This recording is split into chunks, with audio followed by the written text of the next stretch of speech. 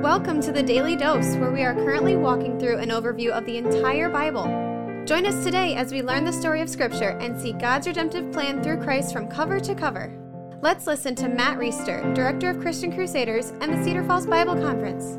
Today we're going to be in Matthew chapter 17, verses 14 through 21. Yesterday we read about the transfiguration of Jesus. Moses and Elijah appeared. Peter, James, and John were with Jesus as he was transfigured. He was shown in all his glory, bright, white, glowing. And in today's text, he's going to be down from that mountain, healing a boy with a demon. Now, before we get to that, some people tend to put different kinds of miracles on different levels, and some of them are more believable and some of them are less believable. So you might read today's text and go, this sounds pretty familiar. Somebody with a demon comes across Jesus. Jesus casts the demon out. This sounds pretty run-of-the-mill for Jesus' miracles. But yesterday's text, man, that was crazy. Glowing and visions and all this stuff. Well, here's how I look at that. If even one miracle in Scripture is true, it opens the door for everything else to be true. If the normal rules and laws of science and nature were interrupted one time by Jesus, walking on water, healing a paralyzed person, casting out a demon, whatever you think is easiest to believe, turning water into wine, feeding 5,000 with a few fishes and loaves. If one of those things happened, why not believe all of them? And why not believe the transfiguration and that God created the world in 6 days and that Jonah lived in the belly of a fish for 3 days? If God can suspend the laws of nature in one instance, why can't he do it in all the instances that we read about? Let's look at verse 14. And when they came to the crowd, a man came up to him and kneeling before him said, Lord, have mercy on my son, for he is an epileptic and he suffers terribly, for often he falls into the fire and often into the water. And I brought him to your disciples, and they could not heal him. And Jesus answered, O faithless and twisted generation, how long am I to be with you? How long am I to bear with you? Bring him here to me. And Jesus rebuked the demon, and it came out of him, and the boy was healed instantly. The disciples came to Jesus privately and said, Why could we not cast it out? He said to them, Because of your little faith. For truly I say to you, if you have faith like a grain of mustard seed, you will say to this mountain, Move from here to there, and it will move, and nothing will be impossible for you. So this guy comes to Jesus, calls him Lord. He's probably not referring to him as like Lord of my life, Savior and Lord. He's referring to him as Lord, like a title of respect. He knows that Jesus has authority. He knows that he is a religious leader. He probably has heard of the miracles that he's done. And then he talks about his epileptic son, and his seizures throw him into the fire or into the water, and it turns out that Jesus casts a demon out of him, and the boy is instantly healed. This is fascinating, and we've mentioned it before. I don't think we can say with certainty what medical ailments or what mental ailments that people might have are actually related to spiritual forces of darkness. I think there's obviously real medical epilepsy that is caused by biological, physiological factors. I think there's real mental illness. I think there's real diseases and sicknesses of many kinds, but we should at least leave the door open in our minds to some of that being linked to spiritual oppression, which is a wild, wild thought for those of us in 2021 in the West. But I think this text forces us to leave that door open. The guy says he went to Jesus' disciples, but they couldn't heal him. And then Jesus kind of vents a little bit. He says, how long am I going to have to be here with you guys? How long do I have to bear with this generation? I think he's acknowledging that people don't have faith. He told the disciples later on, the reason you couldn't heal this guy is because of your little faith. It's not that the disciples had no faith. They just had little faith. And you get a glimpse of Jesus maybe sounding a little exasperated. We don't know what his tone of voice was here, but I imagine him being like, oh gosh, guys, how much longer do I need to be here putting up with this? This is an interesting glimpse into the second person of the Trinity, the Son, who is eternally begotten. He's lived in eternity with the Father and with the Spirit, part of the Trinity, and then he put on humanity and spent 33 years here to point us to the gospel and point us to the path to be reconciled to God through faith in Christ. It's a tough go for him because we're all a bunch of idiots down here and we don't get it, as plain as he tries to make it. The miracles, the transfiguration, the prophecies still isn't getting through, and Jesus is just a little bit exasperated. You know, those of us who trust Christ should be becoming more and more like Christ every day, and I wonder if we ought to be getting a little more exasperated with the world around us as days go by. The more we see the world for what it really is, the more we understand eternity and the kingdom of heaven, the kingdom of God for what it really is. I think it's okay for us to have moments like that too, like, man, how much longer am I going to have to put up with this? There's something better on the other side. died. When Jesus said that, by the way, he didn't sin. Jesus is sinless, so there's nothing wrong with what he's saying. You just get a glimpse into his perspective in that moment, which is cool that the Lord had Matthew record that. Then he tells his disciples, if you just have faith the size of a mustard seed, very small faith, you can say to this mountain, move, and it will move. Nothing will be impossible. Moving a mountain is a metaphor that was used in Jewish literature to illustrate something that is impossible. Jesus is saying, if you just have a little bit of faith, you're not going to believe what you'll be able to do. And I think that's true. I was just in a meeting at the Cedar Falls Bible Conference today. We were talking about the things the Lord has done there in the last 3 years, what we expect him to do going forward, and it's incredible. It's miraculous in many ways. We see that here at Christian Crusaders, this ministry, over our 85-year history. God has worked in miraculous ways. And so if we have faith in Christ, he'll use us in ways that blow our minds, are further beyond what we could ask or imagine. And of course, the most impossible thing that's going to happen is that when we die, even though we're sinful, we'll be accepted into heaven, into the presence of God, because we'll be clothed with the righteousness of Christ through faith in his death and resurrection. But before that day comes, let's ask the Lord to do impossible things through us and to increase our faith toward that end. Lord, would you help us to trust you more and more? Would you increase our faith in you? Would you help us to see what you've done and grow our confidence in who you are?